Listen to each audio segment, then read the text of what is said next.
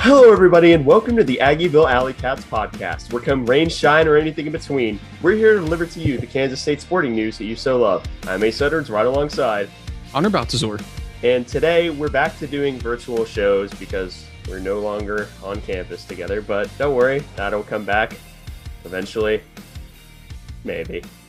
Someday. Who's to say? But we have not necessarily the most jam-packed show. I think it's the first episode we've had in a little while that doesn't have any recruiting news, which, pour one out for that. Out for the lack of recruiting news. But we do have one announcement before we go into the recap of the Batcats, the more general NCAA news that recently has come out, and two wacky segments of the week. But let's first start off with the pregame announcement before we start into anything involving the Cats. If you did not know, our 1-year anniversary for us doing the show is rapidly approaching. In fact, we will be putting out an episode on June 5th. That'll just be like our 1-year special. But before that, probably that Saturday, June 4th, or somewhere around there, we will be doing a 1-year anniversary live show where we can have every one of the Alley Cats that wants to swing on by. Obviously, time permitting, we'll probably do it in the evening, like a 7 o'clock or something. Still ironing out the details because we always fly by the seat of our pants. But ironing out the details, it'll probably be 7 o'clock on Spotify Green Room on June 4th. Please feel free to join us. We want as many Alley Cats there as possible. As Maple tries to interrupt the show, we love Maple. She's great. She's just acting a little weird. Yeah, she's being a weird little guy. she's a weird little guy. Yeah, be there. We always love listening and talking to any of the Alley Cats that we see. So please feel free to drop by the live show that weekend to celebrate us with us 1 year of doing the show. But with that out of the way, let's start talking about the Batcats, who've played a grand total of 4 games since we have last talked about them with the Shake and Blake show last week. If you haven't listened to that episode, go ahead. It's a really funny one for me. I thought it was a great episode. I really like those two. Yeah, I thought that was really fun. I really enjoyed having them on. Yeah, our next guest has been wanting to come on the show for a little while, so I'm not sure if he knows he's the next guest yet, but I have a feeling he might know he's the next guest. I think he has a pretty good inkling that he's the next guest, is a good way to put it. Yeah, we'll put it like that. And anyone who's followed this person kind of knows who we're talking about, but that's neither here nor there. We have 4 games to cover from the Batcats. The first set of 3 is the series against Baylor. That was the last home series for the Batcats before they went on the trek to Virginia and West Virginia, but let's not get ahead of ourselves. Let's start off by talking about the series at Baylor. The opening game of the series was a 4-2 loss in favor of Baylor, and that was a stat line of 4 runs to 2 compared to K-State, and 2 errors by the Kansas State Wildcats in a game that was 2 hours and 35 minutes. Goodness me, if it were 1 hour and 35 minutes, I'd be... That would be a lot of 3 up, 3 downs, or just flyouts. Just one pitch flyouts, one pitch ground outs. That's Mark Burley time right there. But yeah, the scoring went, Baylor scored first in the 3rd inning with an RBI single.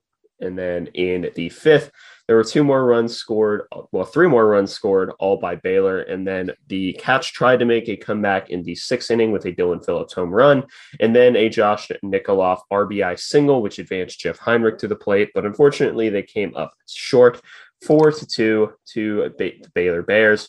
And this was one of those games that in a Big 12 where I believe it's 6 out of the 9 schools participating are projected to make the tournament. Yep. 6 or 7. I think West Virginia is one of the borderline teams, aren't they? I think as of now, they're actually projected to make the field because they've been quietly pretty good this year. It's really, the Big 12 is really separated into a few different groups where you have KU and Baylor and K-State at the bottom.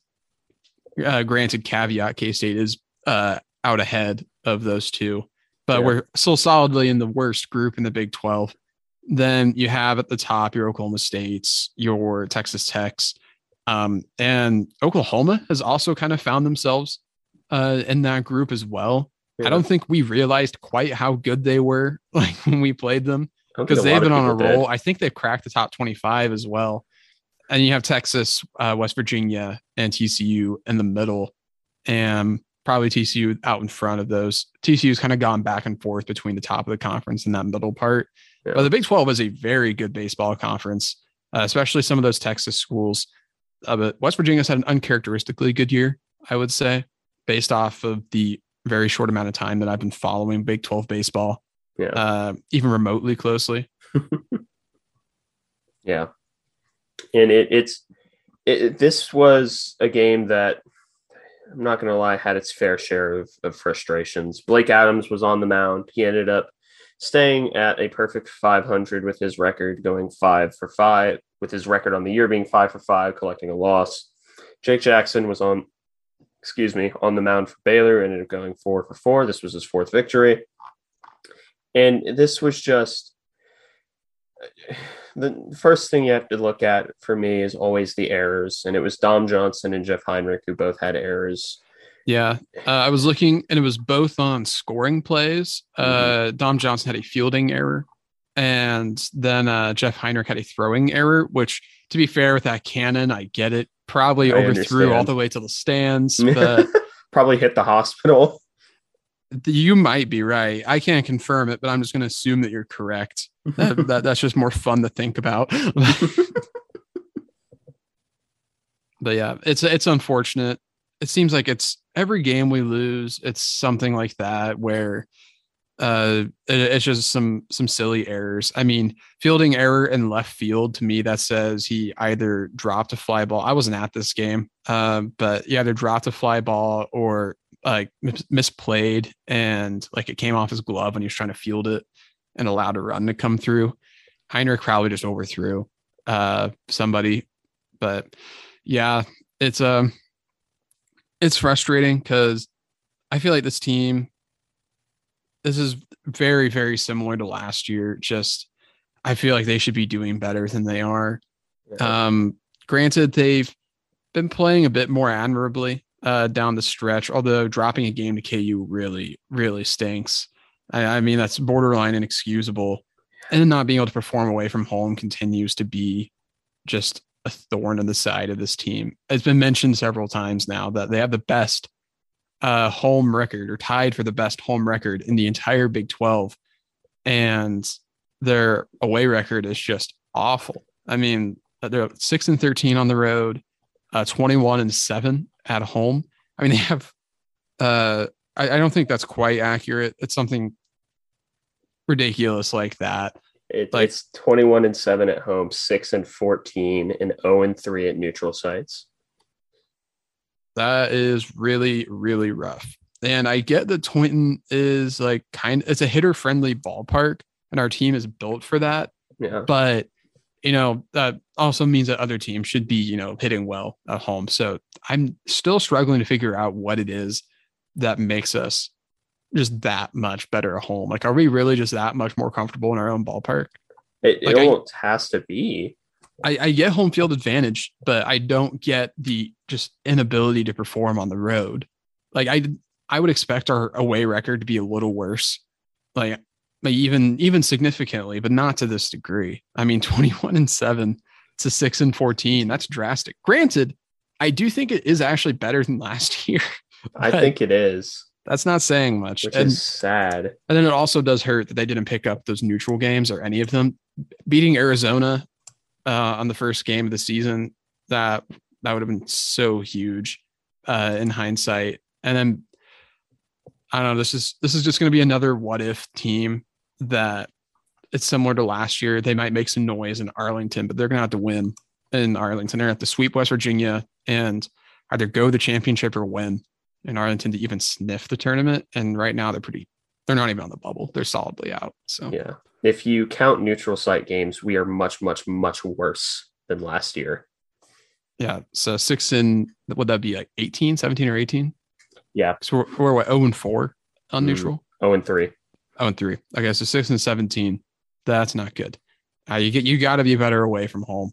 I get defending home, but you can't go undefeated at home. I mean, it'd be one thing if this team is 28-0 at home. Like, okay. That's fine. Okay. But if you're going to Texas and Okie at home. Yeah. But if you're going to ride your whole season on being able to perform at a high level at home, you like if you're going to be this bad on the road, you have to be almost flawless at home. You can drop 1, maybe 2 games, and that is just not realistic. And because you drop some to Baylor. Yeah. Drop a game to Baylor, drop a game to KU. Can't be doing that, especially at home. So that little tangent out the way. For individual performances today, I'll cover hitting today if you want to cover pitching. Fair? Fair enough. All right. So Dominic Johnson was batting leadoff, went 1 for 5, left 1 on base. Brady Day was the DH today and bat second, took an 0 for 5 day with 1 strikeout. Jeff Heinrich continued his pretty solid days of hitting, going 2 for 5 with a run and 1 strikeout with 1 left on base. Dylan Phillips went 1 for 3 with 1 RBI and 1 walk. Josh Nikoloff went 3 for 4 with 1 RBI. Nick Goodwin took an 0 for 4. Cole Johnson went 2 for 3 with a walk. Justin Mitchell went 0 for 3 with a walk and left 3 on base, unfortunately. And then Kalen Culpepper took an 0 for 4, which is strange for him because he's been really hot recently. But yep. Yeah, sometimes you have those days. That is weird. Nikoloff having a fantastic day. He's been very up and down. Like he's like the most feast or famine batter on this team, I feel like, where he's either just objectively the best batter in your lineup other than maybe Heinrich, or he's just a complete liability at the plate. So I get the logic and Pete wanting to try and throw him at the front of the lineup and move Dom Johnson to cleanup for a few games recently, but the results have been pretty mixed. Yeah. Most of the random experimenting that Pete has done this year has not really worked out. The moving Blake Adams to the pen for multiple series, that probably cost us multiple top 10 wins. At Oklahoma State, I mean, if Blake is just the guy out of the start, I mean, you're looking at taking multiple series this season against top 15 teams, top 10, I guess it would have been at the time. So that's a whole nother tangent. So I guess I can move into pitching. Speaking of Blake Adams, he started this game. Wasn't one of his strongest outings. Recently, we've seen Blake Adams that hasn't been as dominant, at least partially. He went 6 innings, was credited with the loss, had 5 hits, 4 runs allowed, all earned, 5 walks, 3 strikeouts, 1 intentional walk. He did force 10 ground outs and 91 pitches, so he did keep the pitch count to a respectable number. And was at least, even though he wasn't getting a lot of strikeouts, he was forcing a lot of easy contact, plus 4 flyouts. So not the absolute worst outing for Blake Adams ever, but the 5 walks, you really don't like it. Yeah. And, 4 earned, that's not awful. I mean, that's 1 away from a quality start after 6. So, but still not the most like sensational outing of all time or anything, but the relievers actually did pretty decently. Christian Brubeck came in. He's been surprisingly quality as of late because he had a very rough start to the season. And he has seemingly kind of figured it out in the bullpen, which it seems like we have 1 or 2 guys a year that just do that. Figure it out. Last year was Eric Torres, who at the beginning of the season for a while, his ERA was hovering in the mid-teens. And by the end of the year, he was our ace reliever. We just throw out Jordan Wicks for 7 innings and put Eric Torres in for 2 and just suffocate an offense for an entire game. Yeah, it's like you're not winning that game. No, sorry. You've elected to lose this game, which, I mean, Jordan Wicks and Eric Torres with our bats, I mean, that was a guaranteed at least 1 win generally by the end of the year from the series.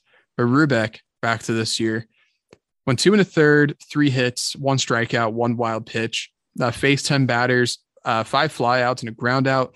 Don't like a pop out pitcher in Toynton. That makes me very uncomfortable. Yeah, I don't like that one. But he was able to just get a lot of guys to get too far under and forced 5 flyouts, got 1 strikeout. Rubeck is perhaps the most volatile pitcher I've ever seen in my life. Because there's another one who's more volatile on the same team. I suppose you might be right. I'm not exactly sure who you're thinking of, but I probably know. Is he a lefty? Oh, okay. Well, then I actually Slider. Slider. Oh yeah, I do know who you're talking about. I was trying to figure out if you're talking about like Wes Moore for a second. I'm like, he's like a little volatile, like not that much. Like he's just a power pitcher. No. I understood what you meant there for a bit.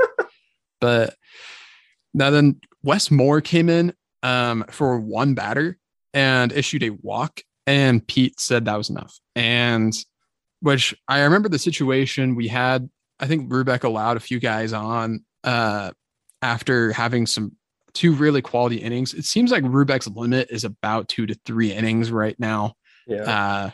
Wes Moore came in, got a guy to 3-0, unfortunately, came back, got 2 big strikes and a few fouls, and then ended up walking him on what was a pretty solid pitch, as I recall, because I watched a little bit of the end of this game on my phone. Mm-hmm. Blake Corsentino came in, went 2/3 of an inning, got 2 strikeouts and 10 pitches, cleaned up pretty nicely there. But unfortunately, that was not enough for the Batcats on this day. They end up falling. Sad. But, Baylor, they do have some quality players on this team. McKenzie, he's really, really good. Trey Richardson has been a thorn in our side for a while. So I would say that Baylor's kind of similar to us, where their record probably doesn't reflect the talent of their team, but sometimes that's just how the cookie crumbles and you just don't have a good year. Because this was a regional team last year and they brought back quite a bit, but just unfortunate way for the season to go for Baylor and for the Cats. They're kind of kindred spirits in that way, I suppose, but tough way to lose the first game of the series if you're K-State. Yeah. But luckily for us, the next 2 games were both victories by the exact same score, 7-5. The second game of the series was, like I said, a victory 7-5 in favor of your Kansas State Wildcats. And it was 14 hits compared to Baylor's 7. But of course, K-State still had their 2 errors, which were committed by Dylan Phillips and Justin Mitchell. The rare error by Justin Mitchell. It must have been a throwing error of some kind. For that to happen. I'm not really sure what else it could be. It'd pretty much have to be that. No, it'd have to be that. That's unless he was playing first, which no. But he's far too slow to get up the line. So if you hear heavy breathing, that is Chunk. He may want to get it. Yeah, he may want. Oh no, he's gone. He wanted to get on the episode. He wanted his cameo appearance. He is the biggest dog I have ever seen. Yeah, he's a Saint Bernard. He's a big old boy. But he's gone to lay down in the bathroom, I guess. But in terms of scoring for this game, it started off in the first with 2 runs scored. The first one by Dylan Phillips on a double, which scored Josh Nikoloff. And then Dom Johnson ended up fouling out, which scored Jeff Heinrich because it was a deep foul out. Then in the second, it was a Justin Mitchell homer. There's Maple making her appearance. And then she keeps walking in front of my laptop. Like cats just do that. She's being a weird little guy. But yeah, it was a Justin Mitchell home run in the second, followed by a Jeff Heinrich single, which ended up scoring both Kalen Culpepper and Josh Nikoloff. Then Baylor responded in the fourth with a 2-run home run. Yeah, they didn't capitalize the L in left field. So I'm like, why is that an infield line? What does that mean?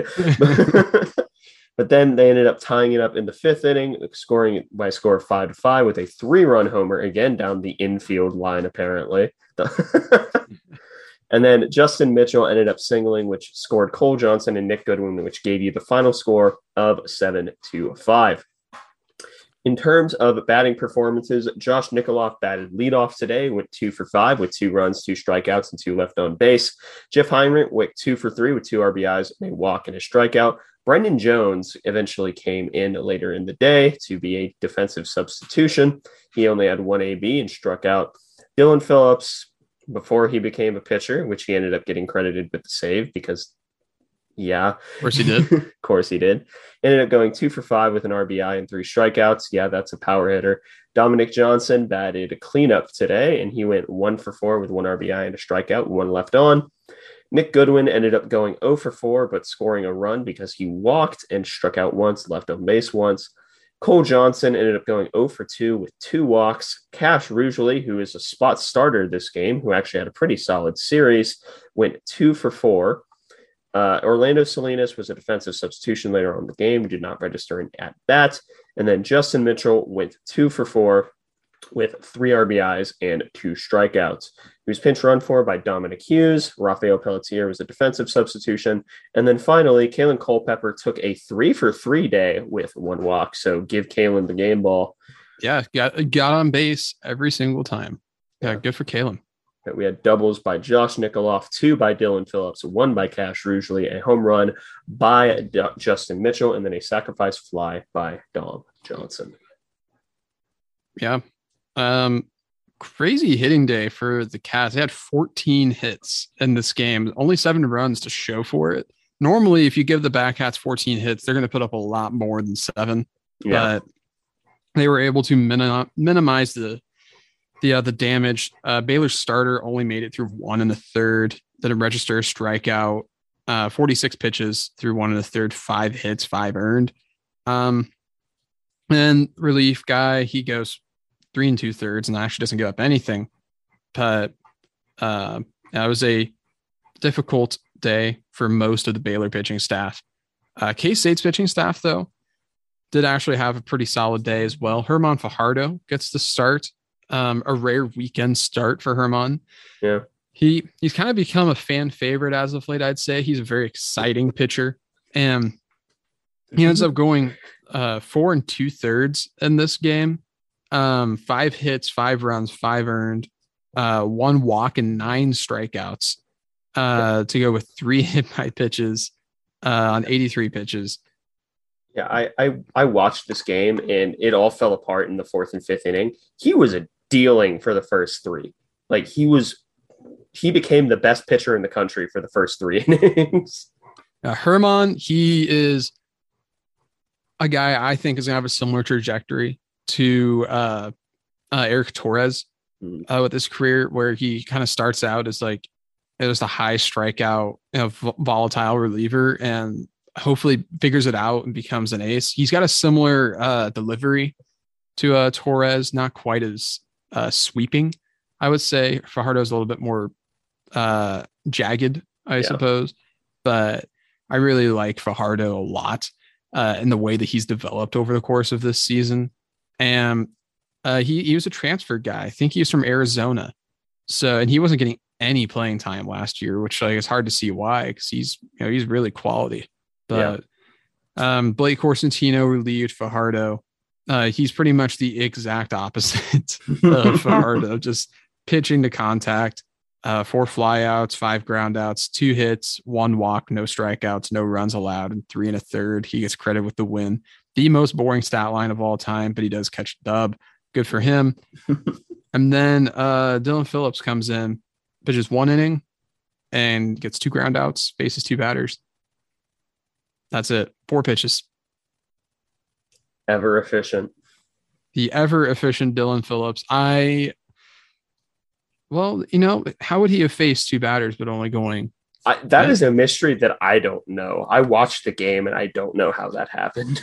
I think they must have just forgot to put one, because I'm pretty sure he got a strikeout or a ground out to end the game, and they just didn't include that. Because I remember I graduated on this day. Mm-hmm. So I was very tired because I had the 8:30 a.m. graduation. So I was up at 6, which is a lot earlier than I'm used to. Mm-hmm. And so we did that, went out to breakfast, came back, entertained for a while. And then I took a 3-hour nap, which happened to be almost the entire duration of this game. And I woke up and watched the last out that we recorded, and that was it. So Dylan Phillips gets his 5th save of the year. I mean, gotta love it. Of course he did. One of our only left-handed pitchers. So. One of 2. Why is it 3? It's 3. Oh yeah, because it's 3. We have a Nicholson and Wes Moore. Yeah, and then Adam Phillips. So I guess it's more like 2.5. But 2.5. It's fine. Yeah, Cats get the dub. Probably should have been a wider margin. I mean, 14 hits. You'd like to see them add a few more runs, but a win is a win. I'm not going to complain too much about it. So yeah. Yep. And then the final game of the series, which ended up sealing the series dub in the rubber match. Goodness me. For K-State, it was another 7-5 victory in a game that we actually got out hit 9-7, but we didn't have any errors. Ty Rule gets credited with the victory, and of course, guess who gets the save? Dylan Phillips. Dylan Phillips, because where would we be if Dylan Phillips didn't get the save? No one knows. But in terms of scoring, it started off in the first inning with a home run to right field for Baylor on a sequence that went ball, ball, strike, foul, foul, foul, foul, foul, and then ball. And then home run. Yeah, I was at this game, and that was a very frustrating at bat because McCullough, I was really hoping that this was going to be the day that he got over his last few starts because he's kind of struggled down the stretch this year. He's been dealing with injury and trying to play through it.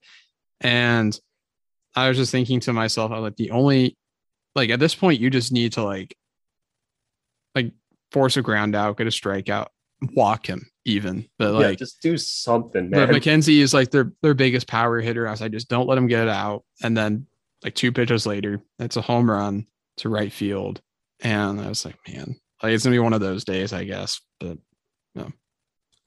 Yeah. But then K-State answered in the first. However, they didn't get 2 runs. They got 1 with a Nick Goodwin RBI single, which ended up scoring Jeff Heinrich. Baylor then answered in the second inning with a single that ended up scoring a run. And then Baylor answered in the third with a sacrifice fly, and then in the fifth with another single. And then in the 8th inning, the Batcats decided it was time to win this game and make a comeback. Dylan Phillips ended up singling, which advanced Heinrich to third and scoring Josh Nikoloff. Nick Goodwin then hit a 4-run bomb, which scored Dom Johnson, Dylan Phillips, and Brendan Jones. So that is what the kids call a grand slam. Listen. Yep. I might be stupid. It's okay. And then Cash Rugeley had himself his own little home run, which gave us the final score of 5-7 in favor of your Kansas State Wildcats. Yeah. I was there through the 7th. I was there with my girlfriend, but she had been dealing with a sunburn and was really tired. So we left after 7.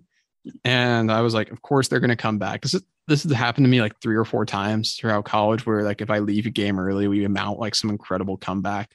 And I remember it happened with TCU back in 2019. And it happened earlier this season with you and me. And of course that happens, 1 inning after we go. We go from down 5-1 to up 7-5 in just 1 inning. Ultimate back. I even called it when I walked out. I was talking to my girlfriend and I'm like, they're due for a big inning. They always have one. Like just the ultimate Batcats game is just 1 big inning and then just walk away with a win. And it happens every time. That's exactly what happened. So, yeah. Goodness me. In terms of individual statistics, Josh Nikoloff hit leadoff, went 0 for 3, but scored a run because he walked. Jeff Heinrich batted second, went 1 for 4. Brendan Jones eventually pinch ran, but got himself in. No, he didn't. He just scored a run. Dylan Phillips was batting a third today, went 1 for 1 with 3 walks. Interesting stat line. Also had an RBI. Yeah, they were really pitching around Dylan. I remember at one point that Dylan had an at-bat where before it, Pete called time and they walked down the baseline and Pete talked to him for like 2 minutes straight. And then Dylan steps in the box and doesn't take the bat off his shoulder and they just throw 4 straight balls. And I think it was just Pete being like, Dylan, they're just not going to pitch to you. Just take the walk, man. Yeah, like they just take the free base, just like go to first, like deal with it. It'll be all right. And lo and behold, he gets walked 3 times. 1 for 1 with 1 run and 1 RBI. Then Dom Johnson ended up going 0 for 3, but walked, so he ended up scoring a run. And then Nick Goodwin went 2 for 3 with 5 RBI, 4 of which coming on the grand slam. Then Cole Johnson went 1 for 4, 2 left on base. There she is again. I love Maple so much. but she's just nosy. She's a nosy cat. But Brady Day went 0 for 3 in the DH role. Cash Ruggeri was a pinch hitter and then went 1 for 1 with 1 RBI. And that was the home run. So that was a pinch hit home run.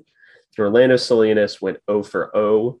Justin Mitchell went 1 for 1. And then Rafael Pelletier came in after him, went 0 for 3, the strikeout. And Kalen Culpepper, cooling off a bit from the previous day, taking an 0 for. Home runs from Nick Goodwin and Cash Ruggeri. Dominic Johnson was caught stealing, and Nick Goodwin was hit by a pitch. Yeah. Mitchell actually did get injured in this game. Mm-hmm. It was the play that I asked you about. I was asking if you were watching, and it was a play where they said it hit. We hit Trey Richardson of Baylor. McCullough did. And I didn't see that. I thought it like bounced off his bat, but it deflected off of either Richardson or his bat and hit Justin Mitchell in an unfortunate spot. And he was on the ground for probably about 3 minutes. Like it took him about 5 minutes to get off the field. I mean, it was truly unfortunate. It could happen to anybody. And he came off the field and Pelletier came in. And I don't know, I really liked Pelletier a lot. His pop time is absolutely excellent. I remember somebody mentioning, I think base runners are like 5 for 13 against him while stealing this year. So something like that. Yeah. But I'm a big fan of Pelletier.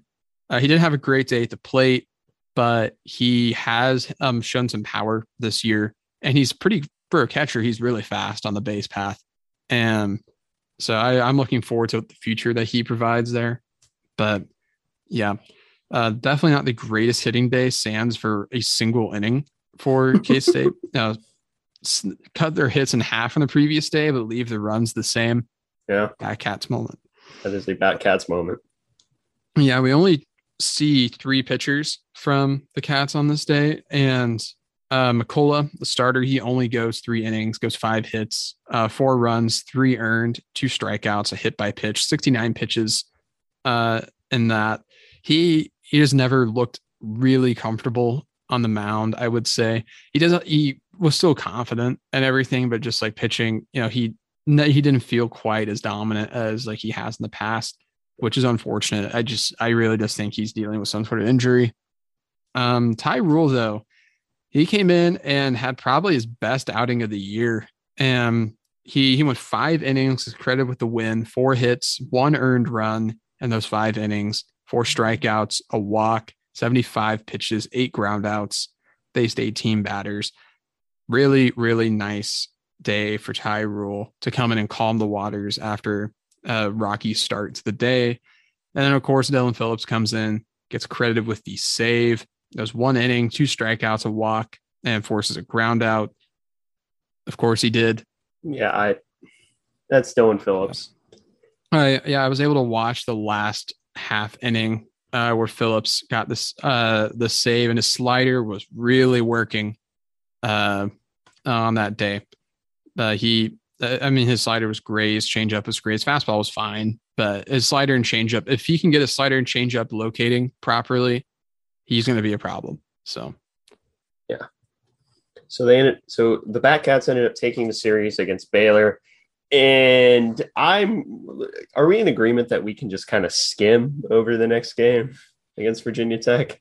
Yeah, I think that's fair. I watched pretty much the entire game, and it was very unmemorable for a K-State perspective, save for like a few things worth mentioning. But Virginia Tech was the 3rd ranked team in the country. We don't really know them particularly well, other than P. Hughes coached there like a decade ago. Mm-hmm. And had a few 40-win seasons and brought them to relevance. But yeah, just not a ton to write home about. I do want to talk about the pitching a little bit, but I mean, we can do a quick rundown of the rest of the game. Yeah, so this was an 8-2 loss for K-State in Blacksburg, Virginia, against the number 3 team in the country. Did not realize they were that good. Yeah, we didn't. Neither of us did. We kind of thought it was like, oh, Virginia Tech, who are they? It's like, yeah, the number 3 team in the country. Dummy. I will say on the broadcast, their ballpark looks really cool. It is a cool ballpark. Yeah, they had this like kind of like outdoor amphitheater style seating down the left field side where like you know what I mean, where it's like it's like kind of grassy, but it's like there's steps, so like there's kind of terraced in a way. It looked pretty neat, I thought. So kind of a cool spot. Virginia Tech has some nice facilities and some good traditions. That's a place I'd like to see sometime. I'd want to go see it. I want to go to a football game to listen to Do Enter Sandman. Absolutely. That's like one of my two college traditions that I really, really want to go to a game just to see. The other one's the Kinnick Wave. Yeah. Not because it's Iowa, but because the Kinnick Wave is awesome, and there's nothing anyone can say to convince me otherwise. I don't think anybody would try to convince you otherwise because it's just an objectively cool tradition. Yeah. But the only we'll skip over the scoring for K-State because there's only one time we scored. It was in the fourth inning with a Dom Johnson home run. There's offensively, we did nothing else. Yeah. A few other players in the middle of the lineup registered hits. I mean, our only players to do anything at all for getting on base or putting the ball in play were the 2 through 5 hitters. Kalen Culpepper, Dylan Phillips, Dom Johnson, Nick Goodwin. Nick Goodwin, 1 for 3 with a walk. Dom Johnson, 2 for 4, 2 RBI. Dylan Phillips, 1 for 4. Kalen Culpepper, 1 for 4. That's it. And everyone else went over. Really unfortunate. I remember Dom Hughes pinch hit at one point when we had a couple runners on and like actually might have had something going late in the game. And he struck out on 3 pitches where he didn't swing on a meatball down the middle, swung at a pitch high and in that if he had leaned a little bit further forward, would have hit him in the face. And then like swung at something like below the knees. And I was like, sick. Wonderful. But yeah, I mean, Virginia Tech, really quality team. They blew up our starter. Griffin Hassel did not have a good outing whatsoever. Gets credit with the loss. Goes 3 innings, 7 hits, 5 earned, 50 pitches.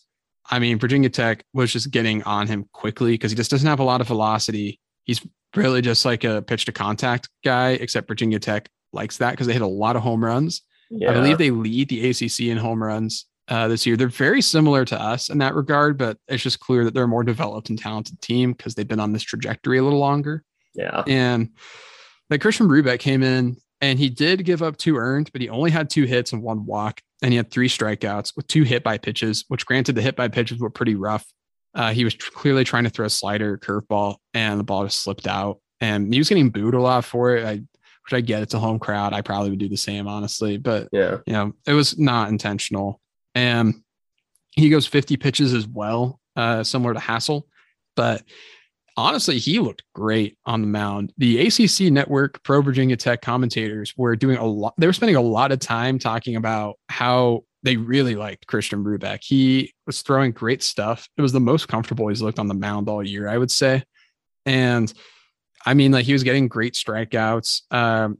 Again, forcing a lot of fly out pitcher, 5 flyouts to 1 ground out, but only giving up 2 hits. And one of them was honestly, I would say partially on Cole Johnson, because it was a great pitch by Brubeck. It was to a right-handed batter. He went low and out of the zone. He just reached across the plate and hit it perfectly. And Cole Johnson kind of had a bad first step on it and just barely missed it in center field. Probably should have had it, but yeah, things you hate to see. Yeah. And that brought around, I think 1 or 2 runs. And I was like, man, that's really tough. But Brubeck, quality outing. Honestly, I liked it. He threw, I swear, like 7 different pitches. Granted, I suck at identifying pitches, but I mean, obviously he was throwing a 4-seam that was sitting mid 90s. We've seen him touch 98 with that at Toynton. And it's clear that he just kind of doesn't know how hard he wants to throw it. Because I've seen him throw that in the low 90s. He sits mid 90s, but high 90s, he just occasionally is just like, okay. Yeah, sure. All right. He's kind of similar to Carson Seymour in that regard. Yeah. But is not quite as developed. And then, also the ACC Network commentators, I mentioned this to you, Ace, at one point, they had I don't think they meant to do it, but they kind of insinuated that Virginia Tech was stealing signs. And like, they definitely didn't mean to, and I don't think Virginia Tech was, but the way that they were talking about how Virginia Tech was getting contact and hitting against Brubeck, they they were kind of like winking a little, because I remember at one point they were mentioning Rubeck has great. This is a commentators for ACC Network. They were saying stuff like Rubeck has really great stuff. We really like what he's throwing, but it's like Virginia Tech knows exactly where he's going to be pitching and how hard it's going to be every single time because they're squaring him up perfectly. And it's like I was kind of like, that's a weird thing to say. And then they like hit a ball perfectly out of the zone and low. I was like, okay, well, maybe. No, I don't think they were science. No. I just think they're great. I just think they're the third ranked team in baseball. I mean, which was unfortunate. I did think it was funny that they said it. I think they kind of realized how it sounded about halfway through that they were like, it's almost like they're saying, we shouldn't say that, but I don't know. We work for this network. We've been sitting, I should say I've been sitting on Rubeck for a while now, on this episode, just like how well he's been throwing, but it's mainly just because I've been impressed about how far he's come, because he was just getting destroyed in some of his first outings of the year. Just pure power pitching, no semblance of location. Just I'm going to throw the ball past you, except he was not. He was just getting blown up. Yeah. And he's clearly like added a little bit more decision making, I would say, to his pitching, more tactical. I really like Rubeck and his potential. With a guy with that strong of an arm and that much movement on his breaking stuff, he has a nasty slider. He threw a curveball several times that I really liked with a lot of 12-6 break. He threw a few fastballs that had some run on them. Like I said, to me, it looked like he threw like 7 different pitches. Like I remember like distinctly thinking I saw like a 4-seam, a 2-seam, a sinker, a curveball, a slider, and a cutter. And I was like, he's probably not actually throwing all of that, but they're just so unpredictable that I don't know. That's just you, Darvish. Yeah. Well, let's have to get him on the podcast and ask him what he throws. Yeah. Christian Rubeck, please. Showing the show. You can come on after Will Howard. Very well. I'll allow it. But yeah, nice outing for Christian Rubeck. Spent a lot more time talking about Christian Rubeck than I expected to. But yeah, I mean, it works. I was just impressed by what he had. Tyson Neighbors came in after him and, wasn't bad at all, actually. At this point, like it was clear we just weren't hitting Virginia Tech and they were hitting us. He only gave up 1 hit, allowed a walk, 1 earned run, but he had 3 strikeouts against the number 3 team in the country. Neighbors, one thing that's been thoroughly impressive about him as a true freshman is that when he's put on a big stage against a big time opponent, he does not shy down. And if anything, it makes him more aggressive, and it kind of works. Yeah. Like I think back to the Arizona game when he had 3 strikeouts, including striking out an All-American at his first ever college appearance. And then he showed a similar confidence against Virginia Tech. Even when he gave up a run, he came right back, and it wasn't any issue to him. So he only went 1 inning, 22 pitches. Neighbors is another guy he's got a lot of junk. I really like what he brings to the mound. He's like a more compact version of Christian Rubeck, kind of. It's like they just took Rubeck and shrunk him a little, but pretty much, yeah. But yeah, Ely is another guy that I like. I hope that Buck Taylor is able to develop him. And then Dylan Phillips came in. The 9th inning is did he pinch an immaculate inning? Yes, he did. Because of course he did. Well, does the immaculate inning have to be strikeouts, or is it just 3 batters, 9 pitches? I think immaculate inning is 3 strikeouts. Okay. But still 9 pitches, 3 groundouts. Yeah. 9 pitches, 3 groundouts for Dylan Phillips. Obviously not every AB was 3. I think he had one that was like a 1-pitch groundout or something, but I'm going to call it an immaculate inning just for fun, because I think it's funny. Yeah. But yeah, that does it for the pitching stats for that game. Other than the starter, not bad at all things considered. So, yeah. And in terms of future games, the last series, not counting the Big 12 tournament for K-State, starts tonight, specifically in about an hour from when we're recording this. So against West Virginia, at West Virginia. So, pray for the away Batcats. But that pretty much wraps up anything that we're going to talk about that is K-State related. The rest of the show will be NCAA related, and then the wacky segment of the week, which has a return of being slightly K-State related, but mostly because we're going to be roasting someone. But let's start off with the NCAA news.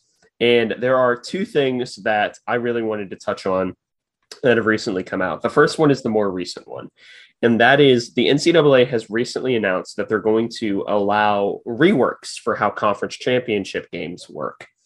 In other words, they're going to let the conferences decide how their conference championship games are played. One conference has already announced how they're going to do it, and that is the Pac-12, who said that they're going to have it be the top two teams with the highest winning percentage. And I think that's irregardless of division. So, in other words, this may be good news for people putting it back to K-State and the Big 12. If you're one of those people who does not like the ideas of divisions within the new Big 12, which I'm just happy that the new Big 12 exists. If there's divisions, so be it. But I'd prefer if there weren't. But, this would take the two highest winning percentage teams in the Big 12 and then have those two face off. And the NCAA doing that is just kind of a big step for conference autonomy, which to me is always going to be a good thing. Yeah, I'm kind of in the same boat. I think the Big 12 they were on the forefront. They were kind of blazing this trail, I suppose, of having a conference title game with no divisions. Part of it was just because they didn't allow you to have divisions with fewer than 12 teams. But for a while, they weren't even letting us play a conference championship game. And they said, don't worry, it won't matter the playoff. And then it did. And they were like, okay, our bad. we'll just let you have a conference title. And so I think this has been coming for a while, but it's kind of surprising that it's taken this long to happen, because it's a pretty simple and procedural move. Honestly, they could have done this 10 years ago if they wanted to. But it is being done. I think it's all around good, because it'll be better just to get the two best teams out of any conference in the title game. And Chunk is being a weird little guy right now. I was trying to figure out why you were like, I was wondering if I said something funny. No. Chunk is being a weird little guy. Okay, I got you. He's not little. He's being a weird big guy. He is decidedly large. He's an extremely large animal. But yeah, I'm good with it. Just because I think most conferences are going to go to the idea of just having their top two teams face off, which SEC East gone forever, I suppose. Granted, I say that Georgia won the national title last year, but I do think it gives a generous leg up to the former SEC West teams. The same argument could be made in a lot of different places, like former Big 12 South would have dominated the Big 12 sans Nebraska for a really long time. Yeah. So I get the argument of wanting to not do that, just because it gives more teams an opportunity that may not be able to always win. But on the other hand, in a championship game, you probably want your two best teams facing off there. Yeah. So, and just if you want to get there, win games, pretty easy. So it's kind of simple, honestly. I shouldn't say easy. It's simple, but makes total sense to me. Yeah. And then the next one, which I consider to be the bigger part of this two news, and this is probably something that we'll spend a little bit more time on, and that is recently, I'm not sure if it's still rumored or if it's already confirmed, but class counter limits for recruiting classes are either being talked about being removed or already have been removed. So what that means is, before, I believe you could only have 25 scholarships given out per year. Yes. Plus 7 because of transfers this year. Yes. What this means is that you can give out as many scholarships as you want for the next 2 years, because they're waiving it for the next 2 years, up to your team scholarship limit, which is 85. Yeah. So it's not as bad as you would think when you just read the headlines, because whenever you read the headlines for it, it implies that every school can have as many scholarship players as they can afford. You see, that's what I thought it was. And I was like, that just seems objectively terrible. No, because it is. But yeah, basically what it is that now you can go past the 25 allotment or the 32 allotment if you had people transferring out for the next 2 years, but the roster limit of 85 still applies. This is not great. Yeah. It could be worse, but this is not great. Yeah. I think a lot of what's going to happen is in the first year or two, it's going to be teams like Alabama and Ohio State and Blue Bloods are going to load up on blue chip guys and just take more than they normally would. The silver lining here is a lot of those guys are going to be good and just not be able to see the field. And so what's going to happen is they're going to transfer out and lose their free transfer. And then a school at a school like K-State could potentially really benefit from a system like this, but that's not going to be for like another 3 years.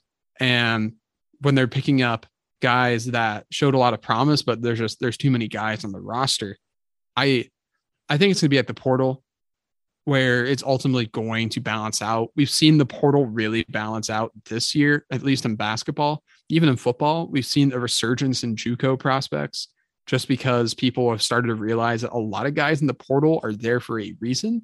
And it's either because they suck or because they're annoying. And yeah, so portal takes have become more selective, and you've seen a lot more JUCO guys taken like it was before.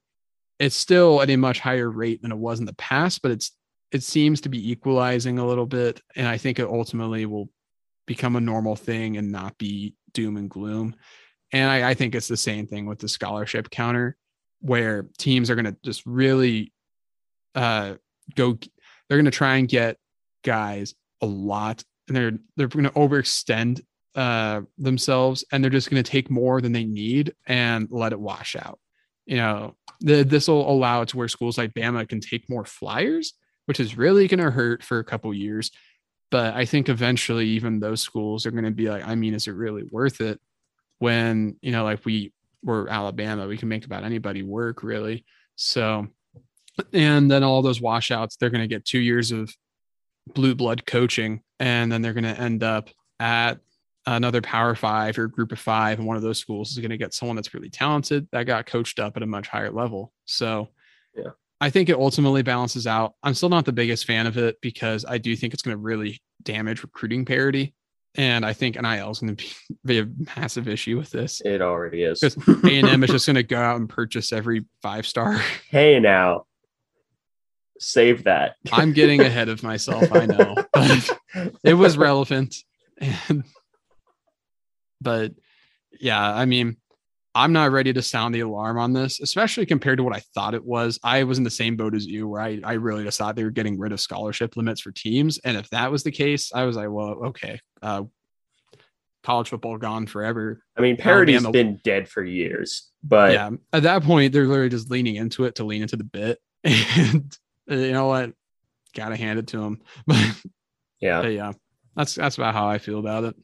Yeah, the part about it just being for, like, I can understand why it's necessary to waive the 25 a year limit, especially with how the transfer portal has been.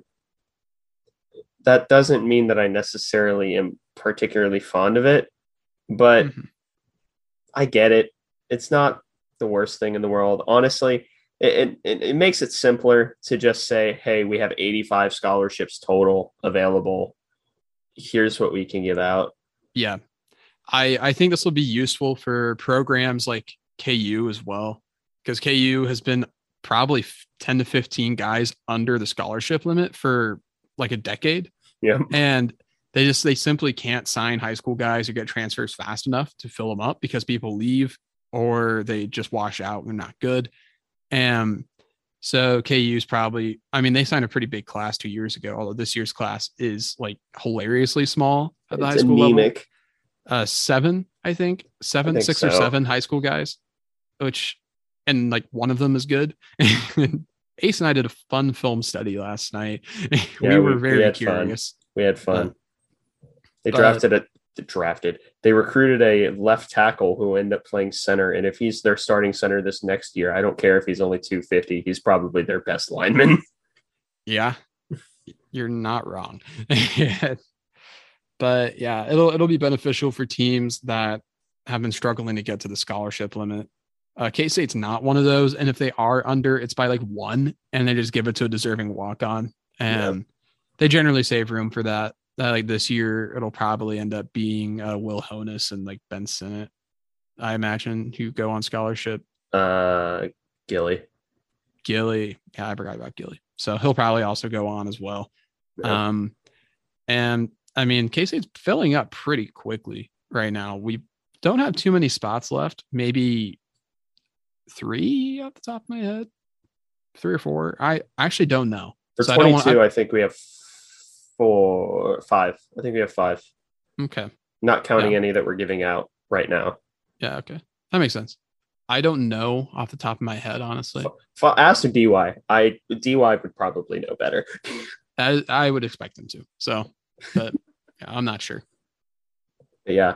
So that wraps up the NCAA news. We had both things that are changes that exist, I suppose. Yeah. But now the moment you've all been waiting for is the dueling wacky segments of the week.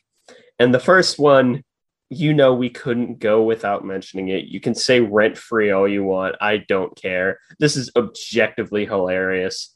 And this is, we're not going to say the guy's name unless we say it accidentally.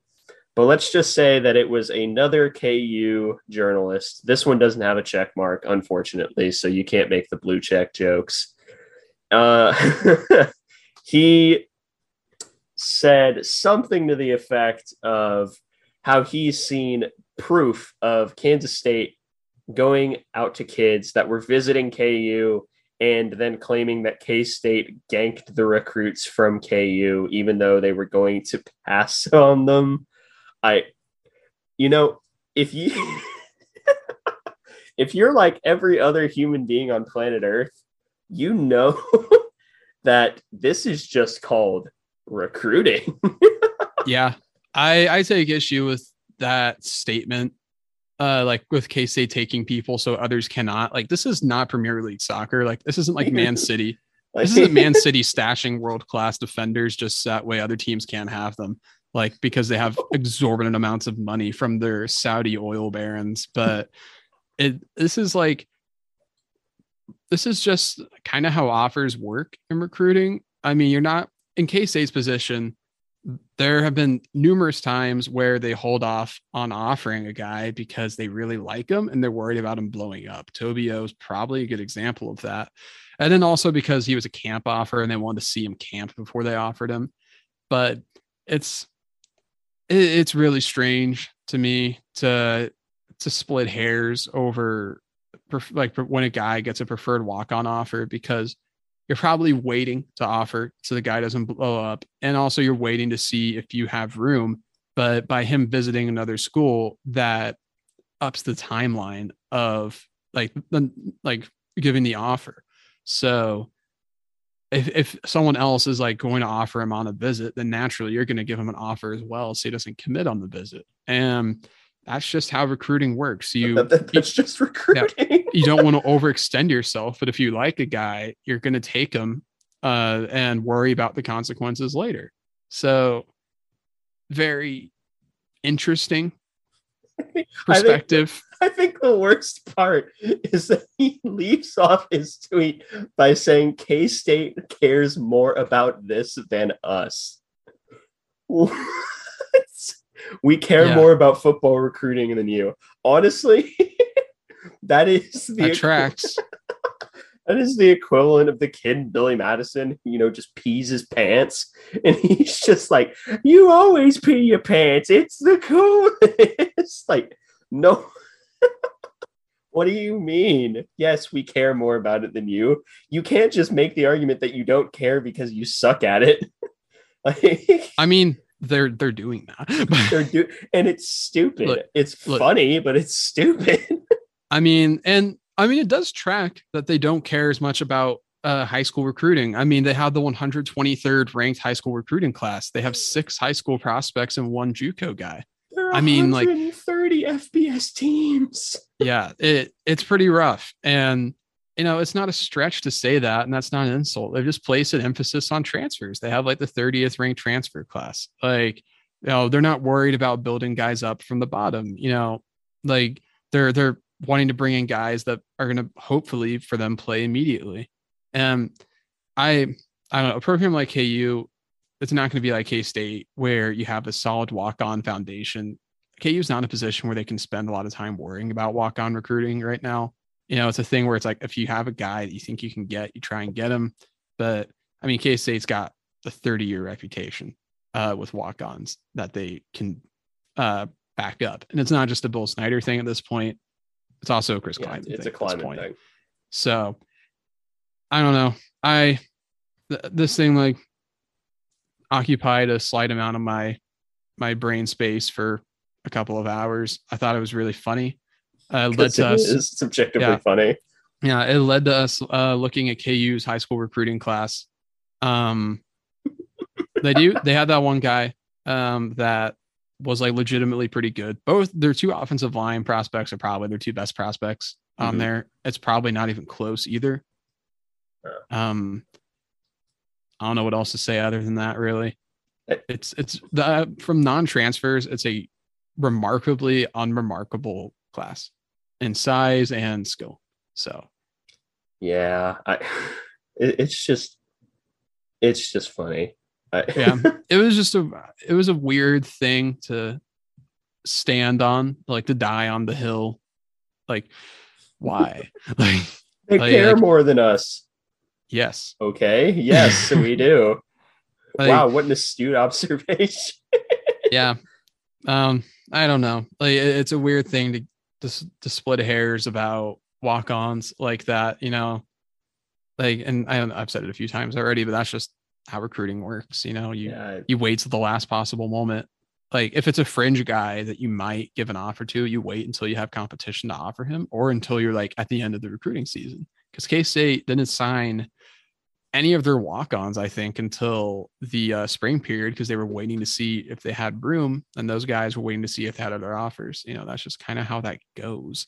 And they added a few other guys after that. I mean, that's college football recruiting for you. Like, that's how it goes. And if you're going to consider that negative recruiting, K-State gets negatively recruited against all the time, because every school does. K-State, they're going to be like, Manhattan's like a small town, has a small airport, they are going to bring in transfers to play over you or something like that. Or you may not art everywhere. Yeah, there's not art everywhere. It's not in the KC Metro, stuff like that. But, every school is negatively recruited against. I mean, even Alabama is going to get negatively recruited against. They're going to be like, yeah, you can go there and you might play. You also might never see the field. That's just how recruiting goes. And I don't know. It's interesting that they would pick that to get upset about, because that's kind of a run-of-the-mill thing. I honestly thought that was pretty normal in recruiting. Yeah. Oh, well. He's insinuating that the recruiting staff, that like sending text messages is a recruiting violation. Yeah. What? Oh, well. I have nothing else to say about it. No, I don't either. But you know what I do have something to say about? The next wacky segment, which is the Nick Saban versus Jimbo Fisher featuring Coach Deion Sanders story. Yeah. What a weird turn of events to wake up to. Yeah. So if you didn't know, Nick Saban went on a radio interview, I believe it was last night, right? Where he said that Texas A&M paid for their entire recruiting class, which like, it's kind of, I thought that was common knowledge. That's not a particularly controversial statement. It rings hollow coming from Nick Saban, head football coach at the University of Alabama, which famously does not pay student athletes. That was sarcasm if you couldn't tell. Yeah. But yeah, it while true, I can't say it affects me at all, because I'm like, okay, that's kind of the pot calling the kettle black there, Mr. Saban. And Mr. You're not wrong, but I don't care that it's you saying it. So yeah, but then it didn't just end there. No, Jimbo Fisher went on this morning to refute said claims, in which I believe some choice words were said about Mr. Saban. Yeah. And then Nick Saban decided that he was going to go on the radio again. Granted, the first time that Saban was saying all this stuff was not on the radio. It was at Alabama's version of catbacker meetings. That's true. Okay. Which actually makes it even funnier that he was bringing it up there, because Yes. he's pretty much just challenging his donor base to pay more money for their recruits. Yes. Which, now the context of the quotes make it even funnier, I would say. Yeah. So Jimbo then goes on the radio and espouses choice words about Nick Saban.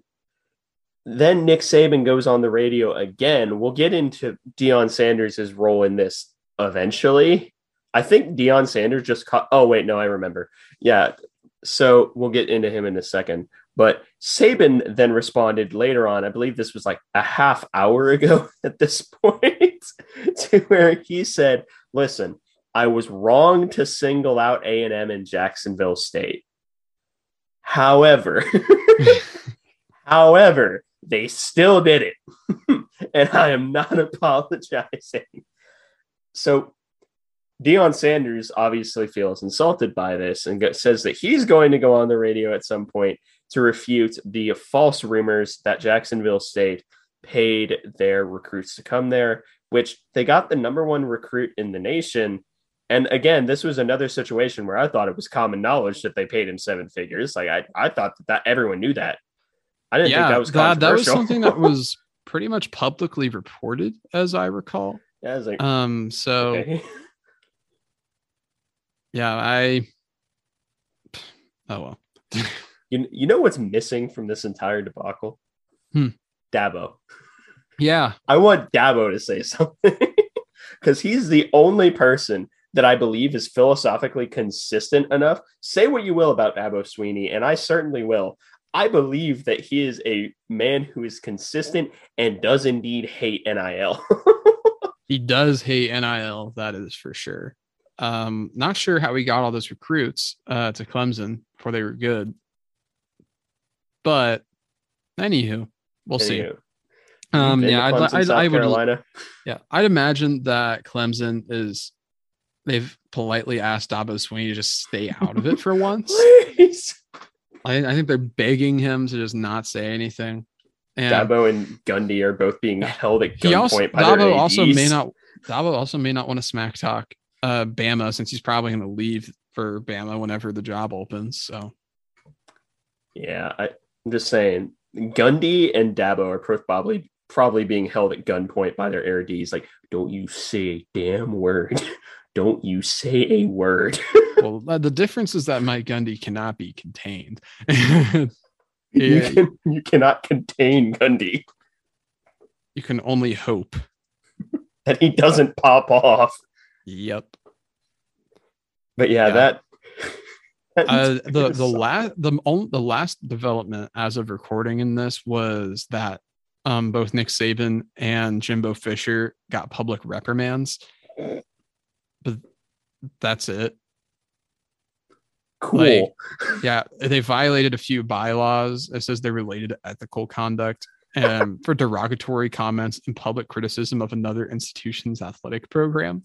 Which, it's funny that that's like something you can be reprimanded for. It's basically like you can't talk smack about other teams. Like, yeah, that's what it is. I mean, I'm looking forward to Texas referencing this a lot anytime any team throws horns down when they're in the SEC.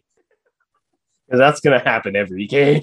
Yeah, I don't know if Texas is going to be able to hang around in the SEC, because they've been pretty sensitive the last couple of years. And, if this is just stuff that's getting thrown around in spring ball, they're not going to survive. The University of Texas Austin may explode alongside the guy who shows up on every single History Channel documentary that's ever been made. Yeah. I don't know, just really weird situation that Deion Sanders was just kind of a part of, and all simultaneously was not. Yeah, like he kept trying to interject, but nobody really cared. It's like he just kept catching strays. Yeah, he'd be like, I have something to say about this. And everyone would say, not now, Deion. Not now, Deion. But I'm Deion Sanders. which is okay, fair. Dion, that's nice. Yeah, that pretty much. Do you have anything else to add? I do not. All right. So that pretty much wraps up this episode of the Aggieville Alley Cats podcast. Thank you all so much for listening. If you want to reach out and contact the show, you can follow us on Twitter at Aggieville ACAT. That's capital A, and capital C in cats. If you want to email us, we are AggievilleAlleyCats@gmail.com. If you want to follow us on a more personal note, I am at AC Edward 00.